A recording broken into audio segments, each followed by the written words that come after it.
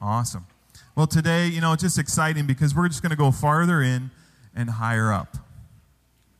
Farther in and higher up. How many of you have gone to church for many years of your life? Yeah. How many of you have come to church and it's kind of a newer aspect to your life? Amen. Amen. Well, you know what? It's the same hunger that's going to draw us together today. Whether you've been here your whole life or you're coming for the first time, God is no respecter of persons, and He will meet each one of you today as you open your heart. He is a good and gracious Father, and we get to be the children of God. Amen. We get to come home. He gets to be dad, and we get to be the sons and daughters. We get to come home. In the house, who has the most responsibility? The Father. And we get to come as the children. Amen? We get to come and believe and receive. And as these songs have preached and we've been praying, we get the benefit of the Father's work in our life. So as I said before, I just want to encourage you to continue to enter in with God. Continue to enter in with your giving and your finances. Thank you so much for your giving. Over this past time through the whole pandemic, our church has not lacked. Amen? We've been able to go forward. We've been able to help people. We've been able to be blessed because of your faithfulness to God. And I want to thank you for that because it hasn't been an easy time for some of us financially going through this time. But how many know that God's kingdom is not based on the earthly economics? And so we align ourselves with our Father, right? We'll talk about that a little bit more in the message. But thank you for your giving and giving to God first. Amen. Giving Him a pure heart and a joyful heart and letting Him multiply your gifts in Jesus' name. So, Father, we just give you the rest of this service. We're just excited to be here, God. We know we could do many things, but what we really want is an encounter with the living God. In Jesus' name, amen. Let's enter back into worship together.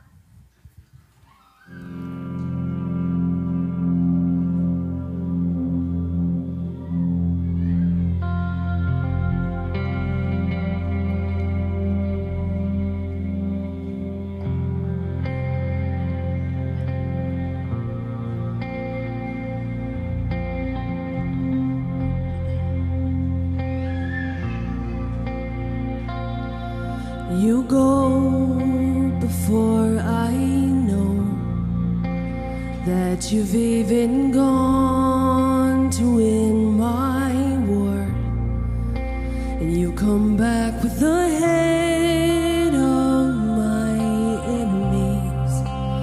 You come back and you call it my victory. Oh.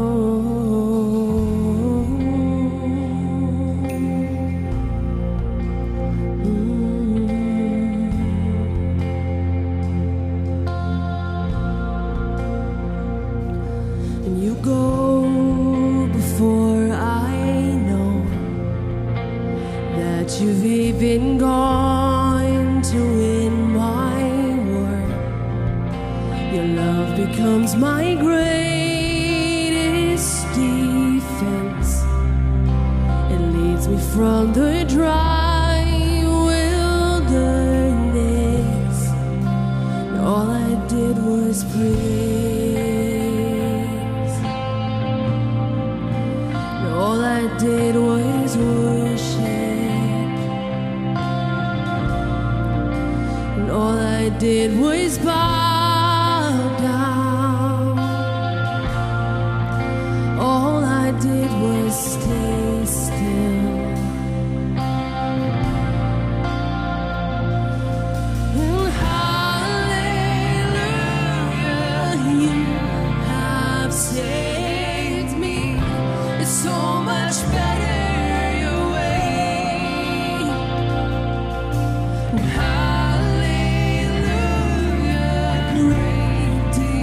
defender, so much better your way. And you know before I do where my heart can seek to find your truth. And mercy is the shade I'm living in. Restore my faith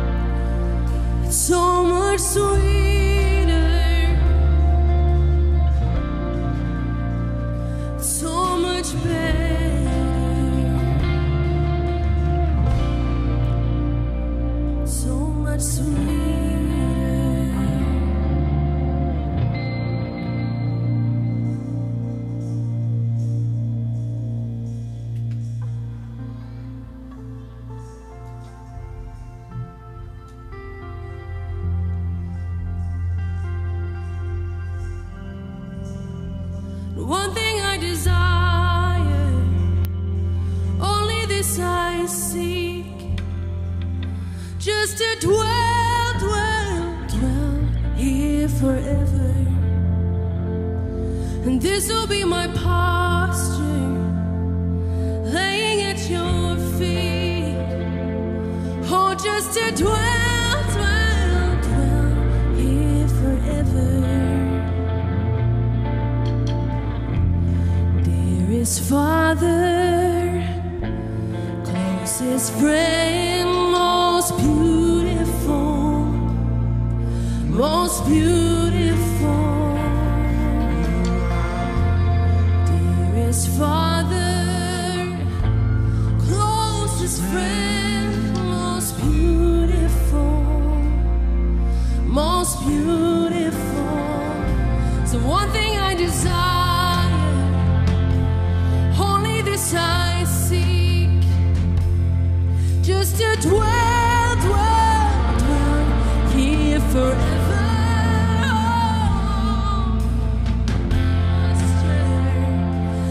Laying at your feet, oh, just to dwell, dwell, dwell here forever. Dearest Father, closest friend, most beautiful, most beautiful. Dearest Father, closest friend, most beautiful, most beautiful.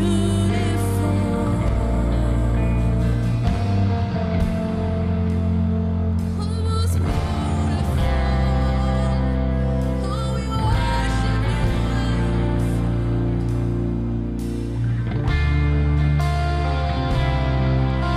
There are no words, there's nothing left. All of it sings to you. Oh,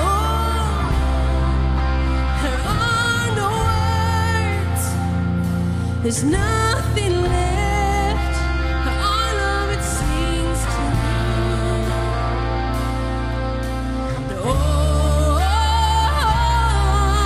there are no words, there's nothing left. All of it sings to you.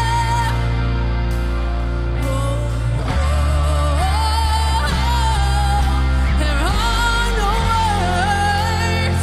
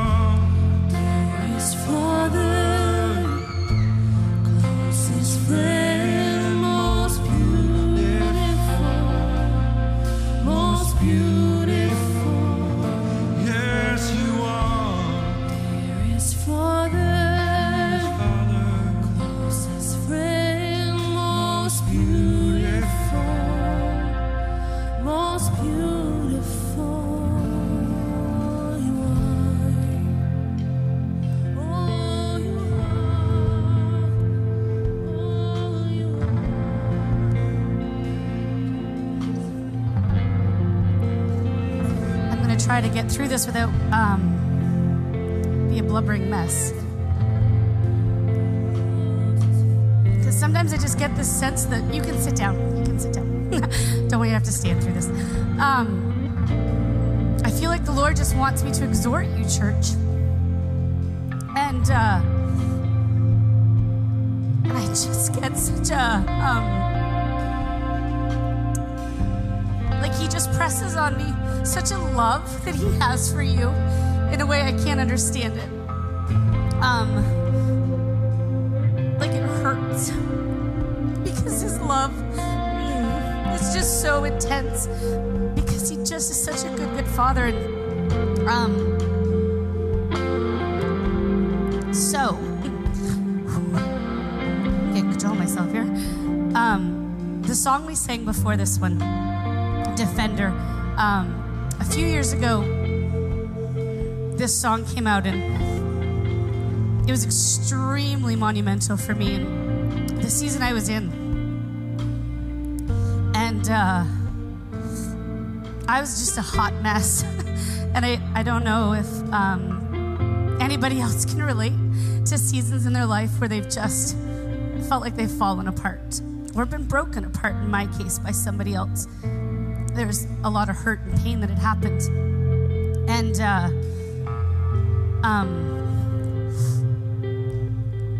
the verse says, and that song says, when I thought I lost me,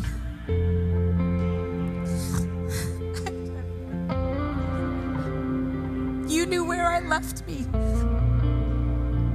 You reintroduced me to your love. You picked up all my pieces and you put me back together.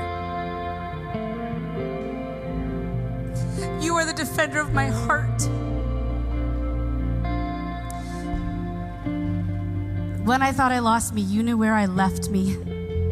You introduced me to your love. You picked up all my pieces and you put me back together. You were the defender of my heart. In church, I just,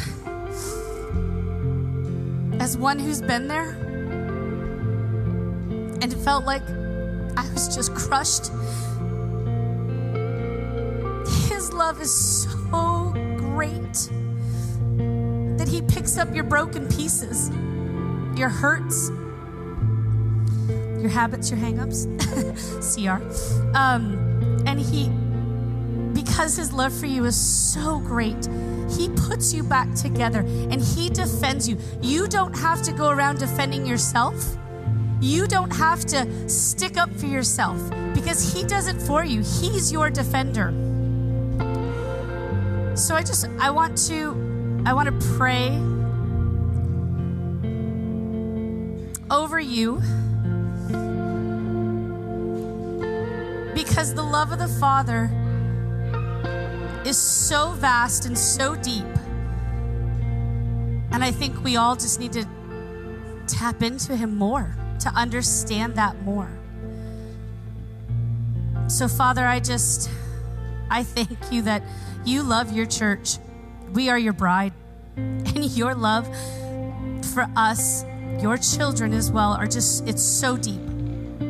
So we thank you, God, that you pursue us. Thank you, Father, that when we are in our darkest of nights, or we feel crushed or beaten down, broken into pieces, like the song says, that you come along and you pick us up, that you carry us, that you defend us. And God, we're just sorry that we don't grasp that all the time, that we get busy in our days, that we get caught up in ourselves, caught up in the moments of the day, or the hurt, or the stress, the busyness, and we don't just stop and always remember that your deep, vast love for us is more than enough for us to meet every day challenge and the giant ones that make us feel like we are just crushed. So thank you, Lord. I just ask for a revelation of that. I pray that if there's people listening here today online who are feeling so crushed and beaten down. They're broken pieces. God, I ask that you would show them that you are there putting them together. They don't have to defend themselves. They just have to worship and praise you. That you go before them, you come behind them, and you hem them in on all sides because you are the defender of their heart. We thank you, Father, for your great, deep, vast love for us. In your mighty name. Yeah, let's just sing that part of that song that we belong to him.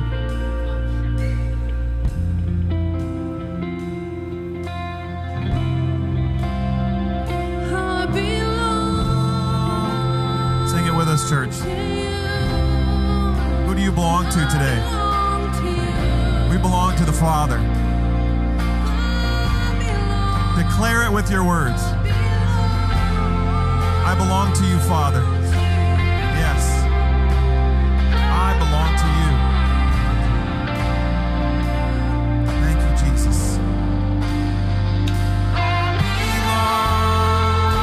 Yes.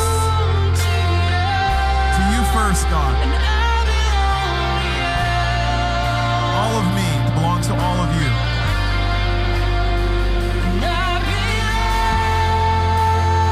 100%. You can have all my life, God. Whatever you want to do.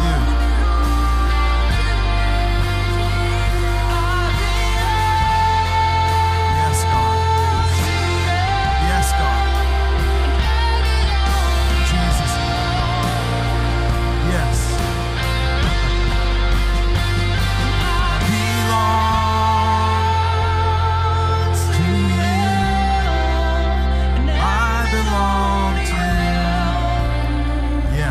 Doesn't it feel good, church? We don't have to belong to ourselves anymore. We don't have to belong to a movement, an ideology, a group of this or that.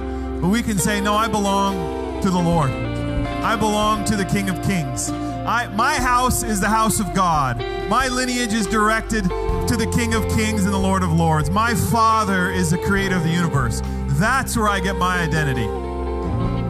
Not from myself, not from what somebody else says, but from what God says. And I'm locking that in today. I'm belonging where I belong. I was made for this. In Jesus' name, amen. Amen. Thank you, worship team. Can you thank the worship team for leading us this morning? Praise the Lord. Woo!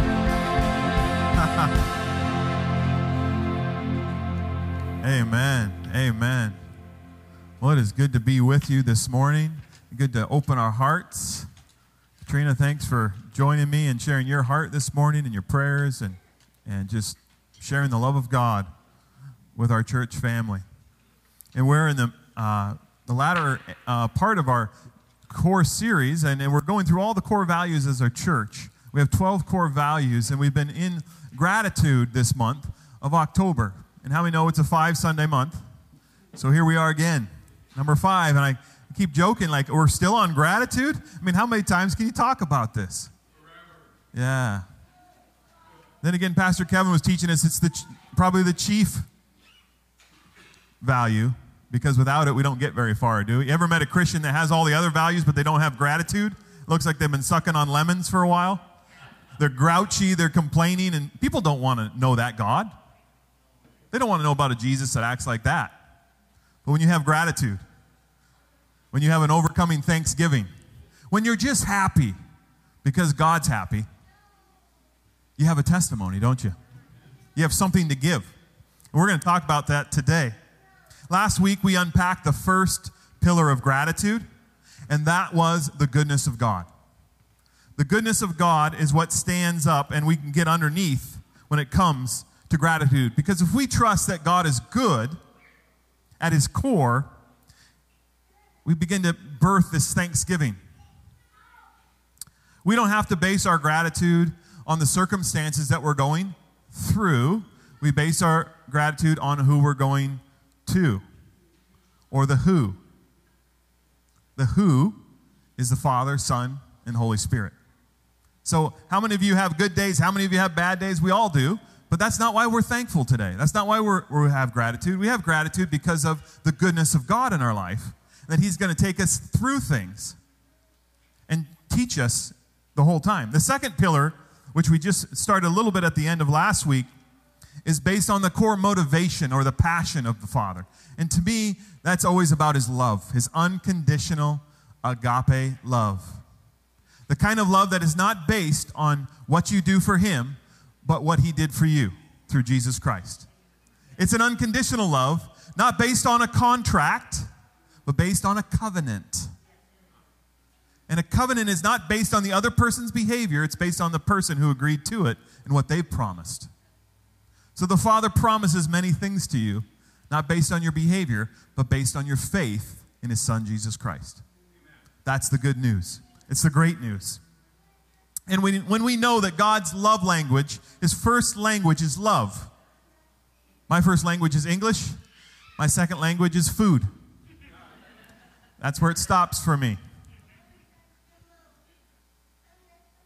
God's first language is love.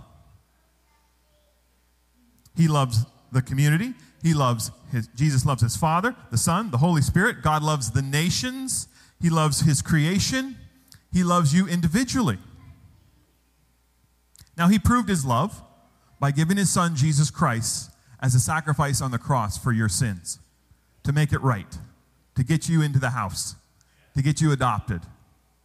He gave a high cost. How many of us would give our own sons and daughters, even unto death, for wicked people who've done bad things that are complete strangers to us?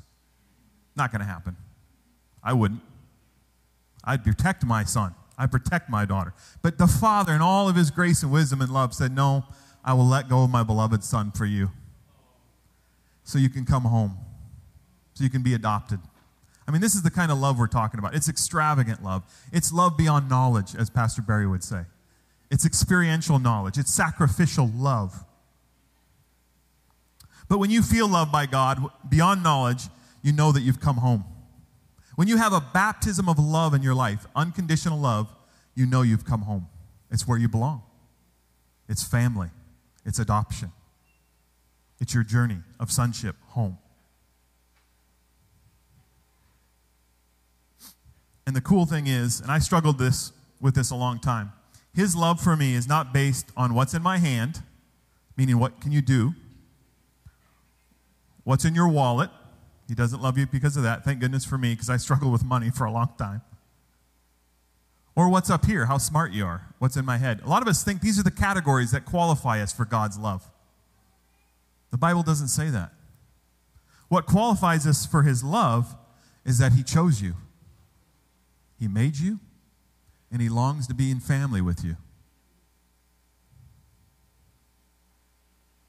Romans 8:31 through 39 says, it gives us a description of what could come between us, because we struggle with that.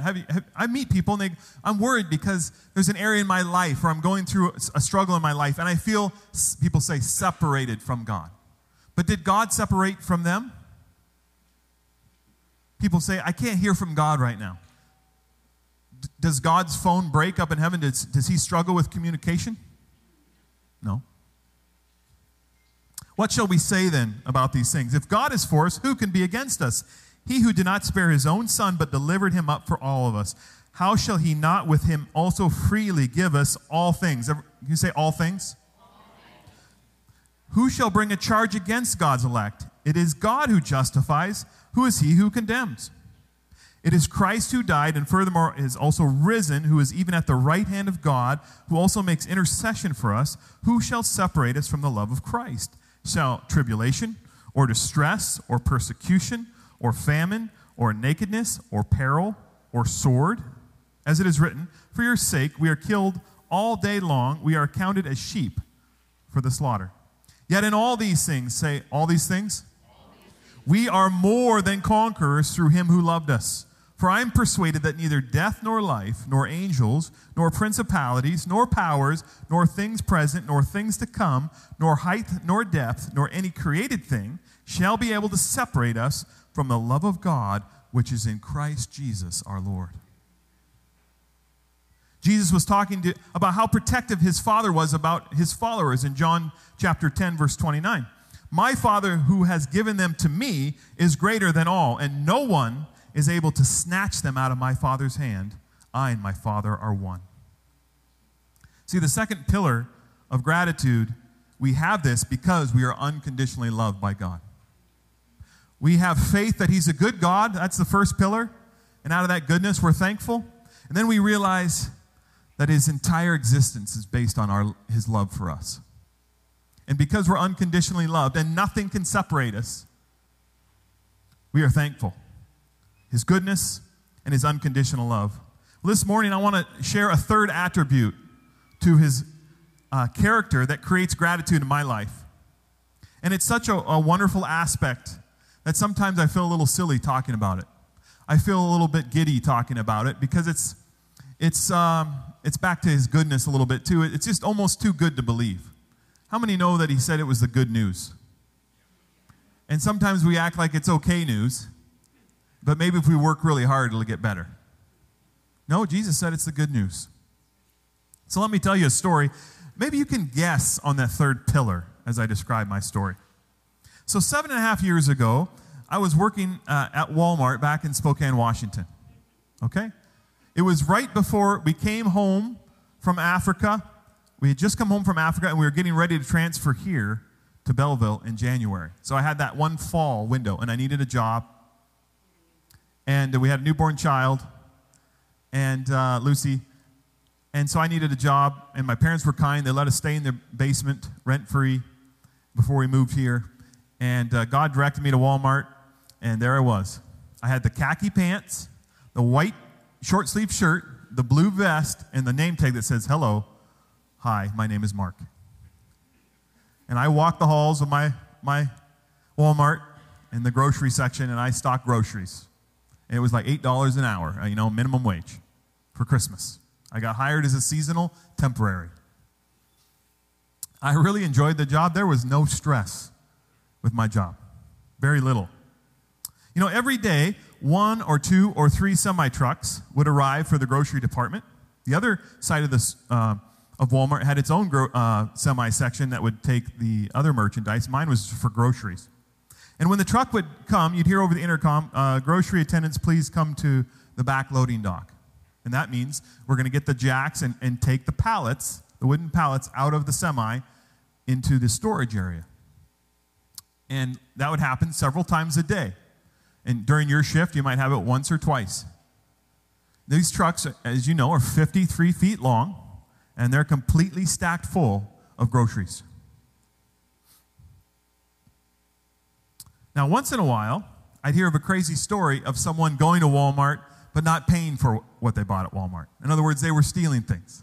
They would go to the bathrooms because there's no cameras allowed in the bathroom, so they can't get caught. And they'd steal little things and shove them in their clothes, tear the wrappers off, and hide the plastics behind the toilet and other spots.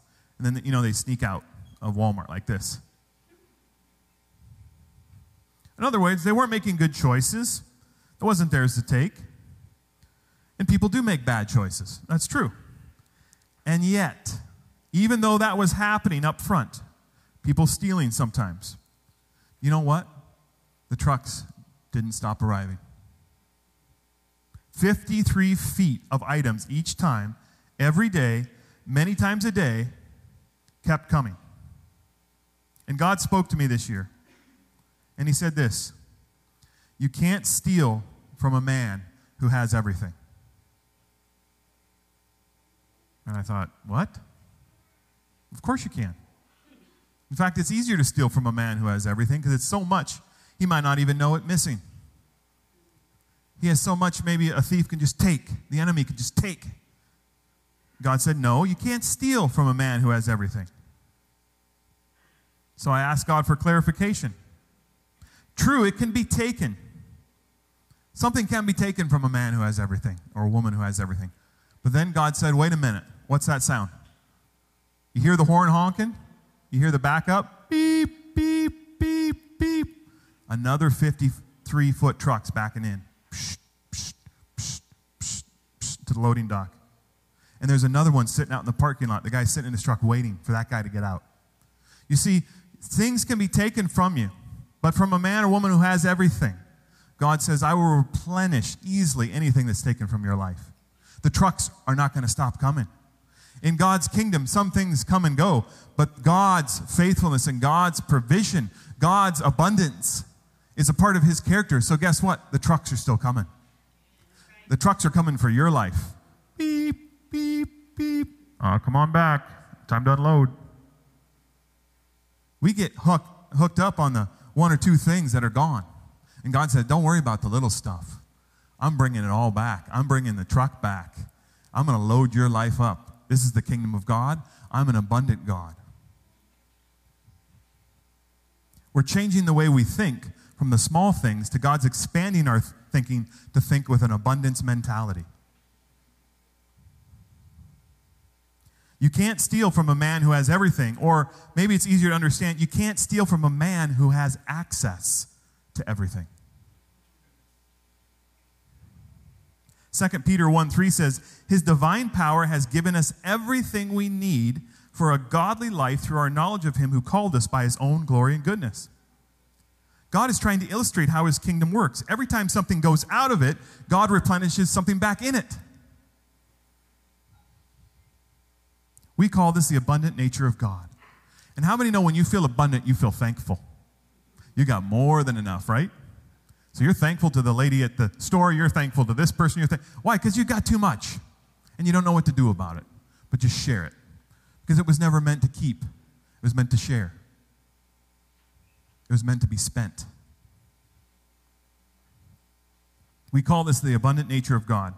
And here's an illustration. When Katrina and I moved to Africa, we got there, and we were going to have to rent a place, and then you have to fundraise for your rent while you're there, which was fine. But our directors and founders of the organization said, you know what, instead, just to save you guys money, why don't you just live in our house? Then you don't have to worry about the rent. You can raise money for other things. And I said, that's great. This was not just a normal house. This was not a little wooden shack on the corner with a little coal fire, although those were a few blocks from our house where we lived in Africa, in Uganda.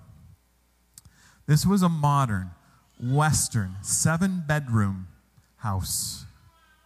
I mean, this thing was like a little chateau. This thing had a little rampart that you could go up to a private room. It had a big modern living room, great room, kitchen, storeroom, bedrooms, 3 bathrooms, rooms for all of our children.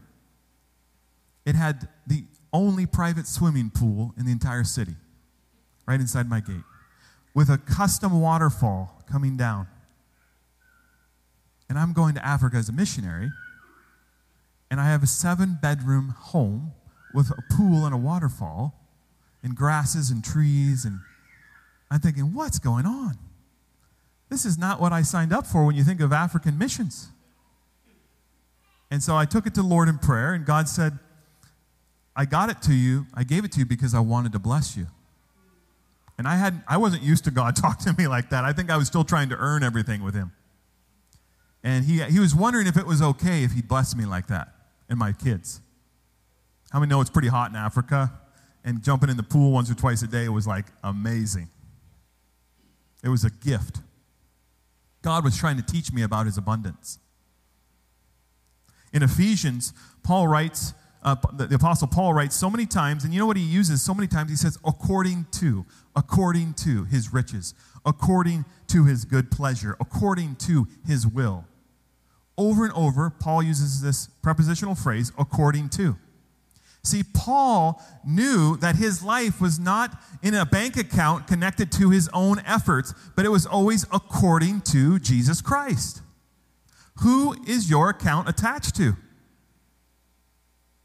Paul was always going to Christ. Where was he finding his fulfillment? Where was he finding his provision? To Christ. Who are you according to these days? When you look past your last week, who have you been according to?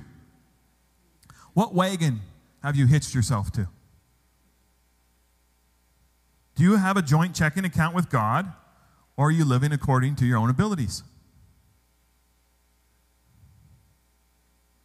We think we have our own financial responsibility to our own life, and yet we're supposed to live according to the riches of Christ Jesus. Where are we seated right now, according to Ephesians? In heavenly places, supernatural places that are above every other name. We are seated, meaning it's already finished. We're not going to work for it. We're going to receive it as sons and daughters. We're seated with Christ at the right hand of God.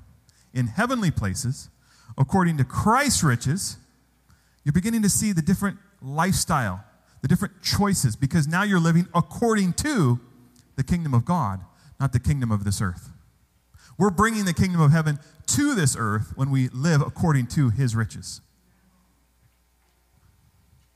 Our gratitude increases to the degree that we allow the Father God, our Father God, to be our abundant provider. It's so much easier to tell a testimony when God did it, when God showed up. We think we have to win our own battles, and that's why when Matt and Jess picked this song, Defender, they didn't know my message. But here's where I'm headed with this, about God being our defender. We think we have to win our own battles, but as Katrina said, we're wrong. God wants to gain honor for himself through winning our battles. God spoke to me back in August that he was going to take down one of my giants in our family. I looked at my journal and it said, in October, I'm going to take out one of your giants. So I wrote down that prophetic word. Katrina and I started talking about it. In October, we've been praying about it. He said it would happen by the end of October, and I believe that he will do it because he is a God of his word. He does not lie. He's completely trustworthy. So I'm going to trust him over the next 12 hours and 45 minutes to slay that giant. Katrina and I haven't given up. He's still got plenty of time. How many know God can do it?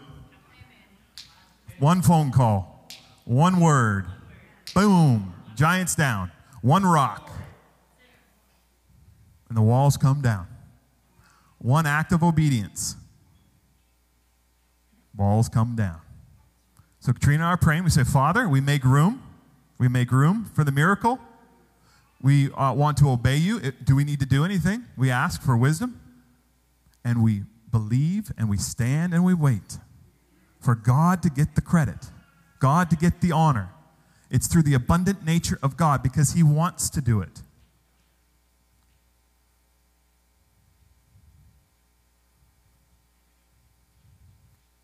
There was this king in the Old Testament. His name was Jehoshaphat. Isn't that a funny name? I said that name, and my little daughter Lucy started laughing. She goes, that was a funny name, Dad. Jehoshaphat, the king. He was the king of Judah, and he lived in Jerusalem. And he heard that there was armies coming to wipe out his people, the Israelites. Now, the enemy armies were much grander than the Israelites' army. So the king wisely humbled himself, called all the families of the land of Judah, said, come to Israel. They humbled themselves. They fasted. The children came with them. And they cried out to the Lord for help because they knew in the natural they weren't going to get their victory. So they went to the supernatural source, their God, their true king, the Lord God. And in this season, we need to do the same. We need to stop fighting our battles with our own wisdom. We need to stop trying to win our victories with our own strength. We need to humble ourselves, pray, fast, and say, God, what do you want to do? How do you want to get the victory? I will listen and obey. So the prophet spoke. This is the really cool part. This is in 2 Chronicles chapter 20, verse 14. I love this. So you can picture thousands and thousands and tens of thousands of people humbling themselves. And then the Bible says this.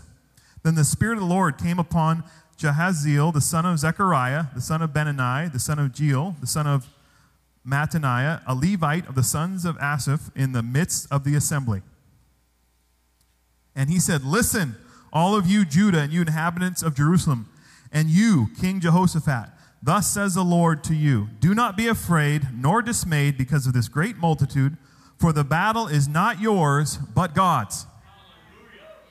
Tomorrow, go down against them. So here he's saying, the battle is not yours, tomorrow go down against them. They're thinking, well, which one is it?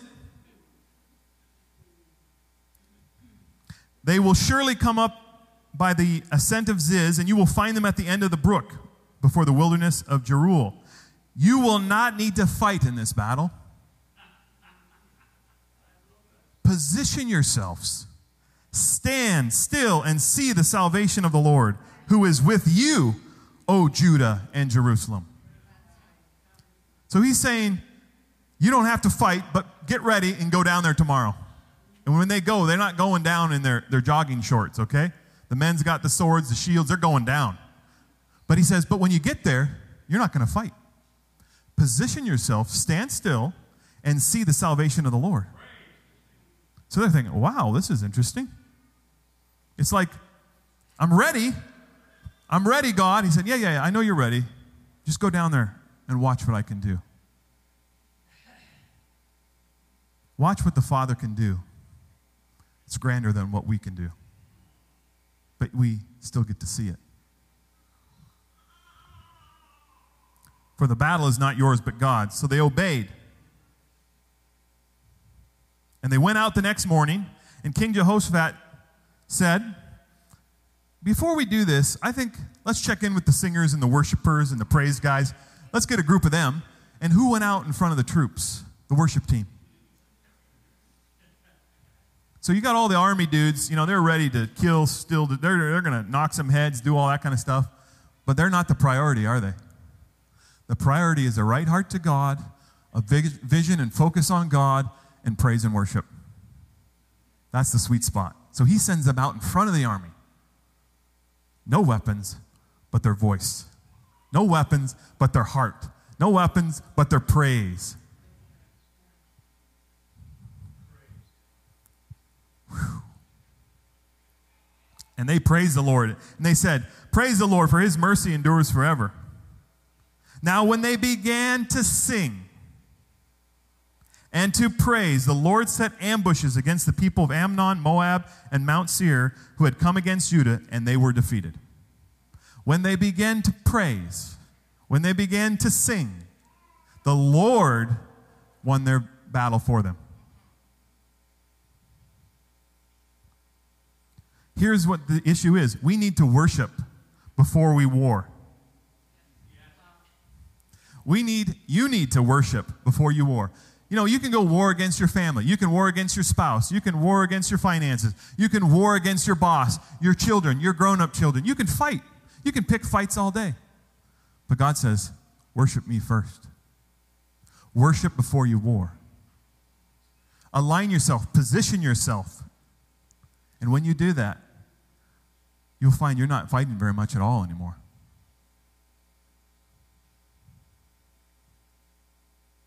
When they began to sing. So now we are in a season here at Desert Stream where we need to believe in the goodness of our God. We need to lean not on our own understanding.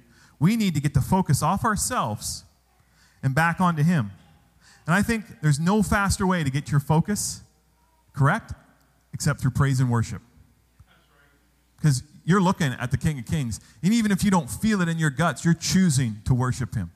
And your focus gets off all the garbage, all the little things, all the giants, all the stuff running around. And then wisdom comes, victory comes, a prophetic word comes, words of knowledge, affirmation, connection, when you have your right focus.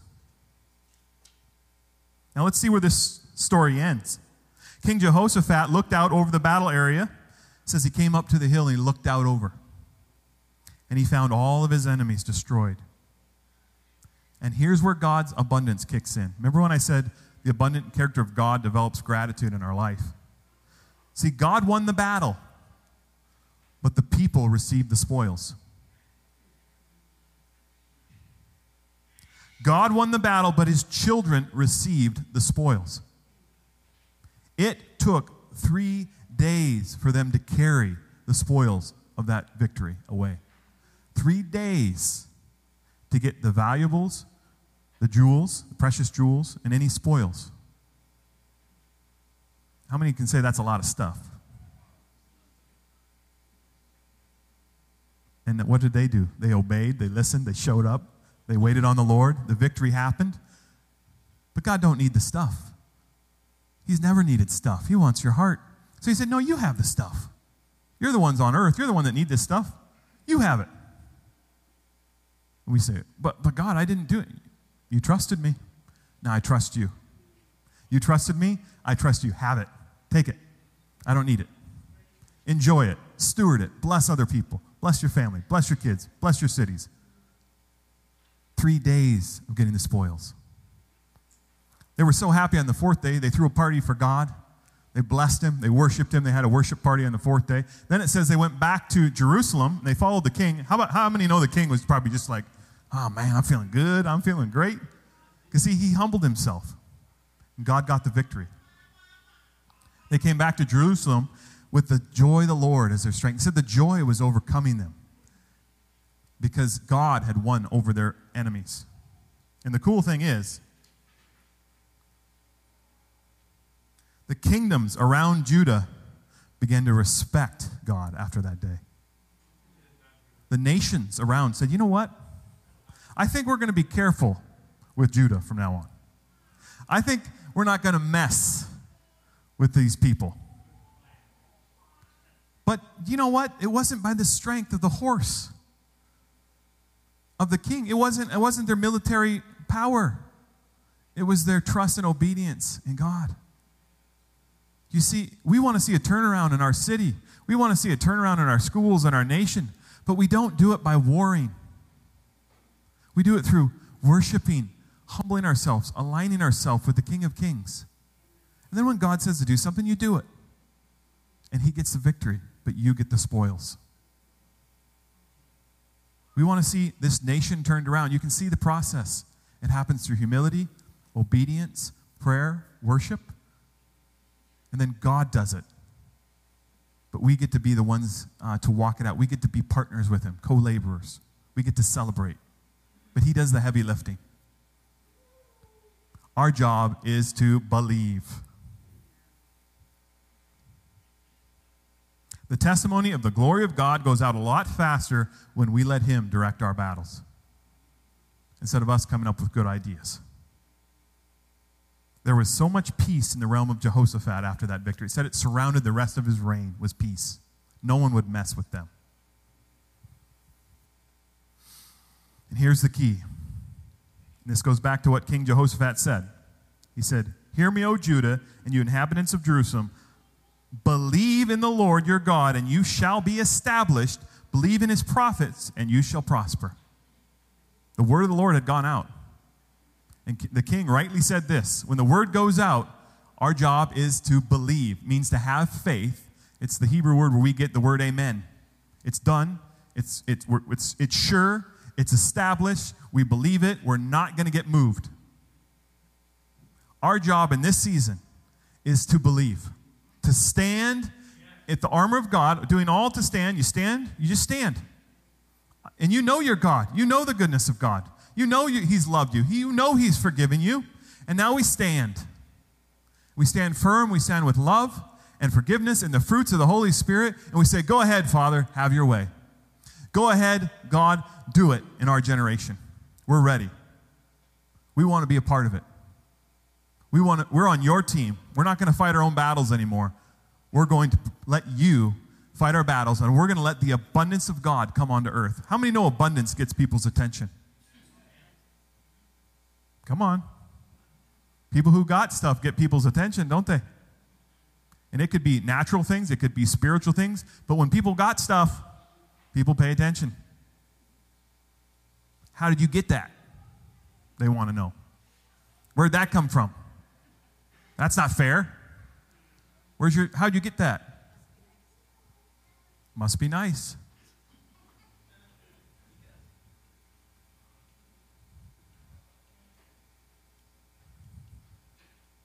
Our job is to surrender. Our job is to believe. Can you believe with me in this season for that supernatural breakthrough? Has not Barry Miracle, the prophet in this house, prophesied, so I don't know how many months ago, that this fall would be a breakthrough in this region and in our church, over and over and over. How many are taking the prophet at his word?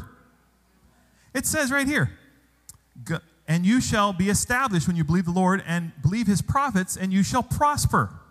I'm believing the word. I choose to believe. And you don't have to do anything. You have to believe. So do you believe with me? It's an activation of your faith. It might not even show up different out here, but in here you say, I'm believing for my family. I'm believing with my people. We will see God get the victory. We will see a great victory in our time. And it comes by faith. So, God wants to know if you will stand and believe. Will you approach God in faith, prayer, worship, and praise? He wants to know you. See, when you're with God, he just gets to spend time with you. Remember, it's not about the stuff. God wants to hang out with you because he loves you. You're his child, so he kind of wants to spoil you. He wants to spend time hanging out, getting to know you and you getting to know him. It's a relationship. It's a partnership.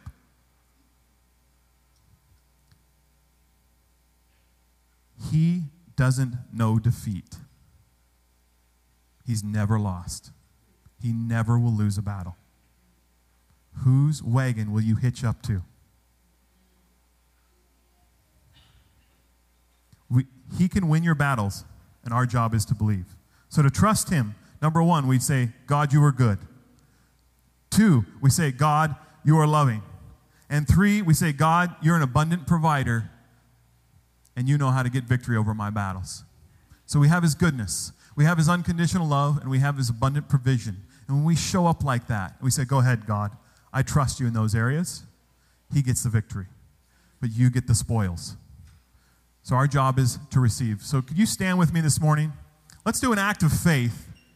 The Bible says to stand and receive. Stand in your faith. Be established in God, and then God will establish you. Be established in God, and then God will establish you. It always goes that direction. So we're establishing ourselves in God right now. And it's an act of faith.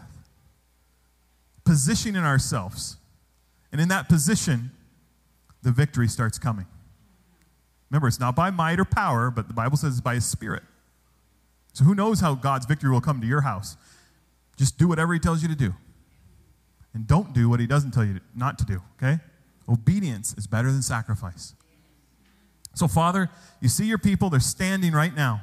We're doing a simple act of faith, acknowledging that you are the king, we are the people. The victory comes from the house of God. So we stand, we activate our faith, and we simply say, we believe you, we trust you, we love you, you're a good and gracious God, you unconditionally love us through Jesus Christ, and your abundance will never fail us. You always have enough. You're never going to let us go without. So we choose to activate our faith right now, and we say, Lord, let our giants fall. Let the giants come down. Let the victory happen in Jesus' name, not in our name. In Jesus' name, we declare the victories and the giants coming down over Desert Stream. And anyone watching and believing with us today, we just agree that the giants are coming down and that you will get the victory, and we will graciously and humbly receive the spoil for your good work. In Jesus'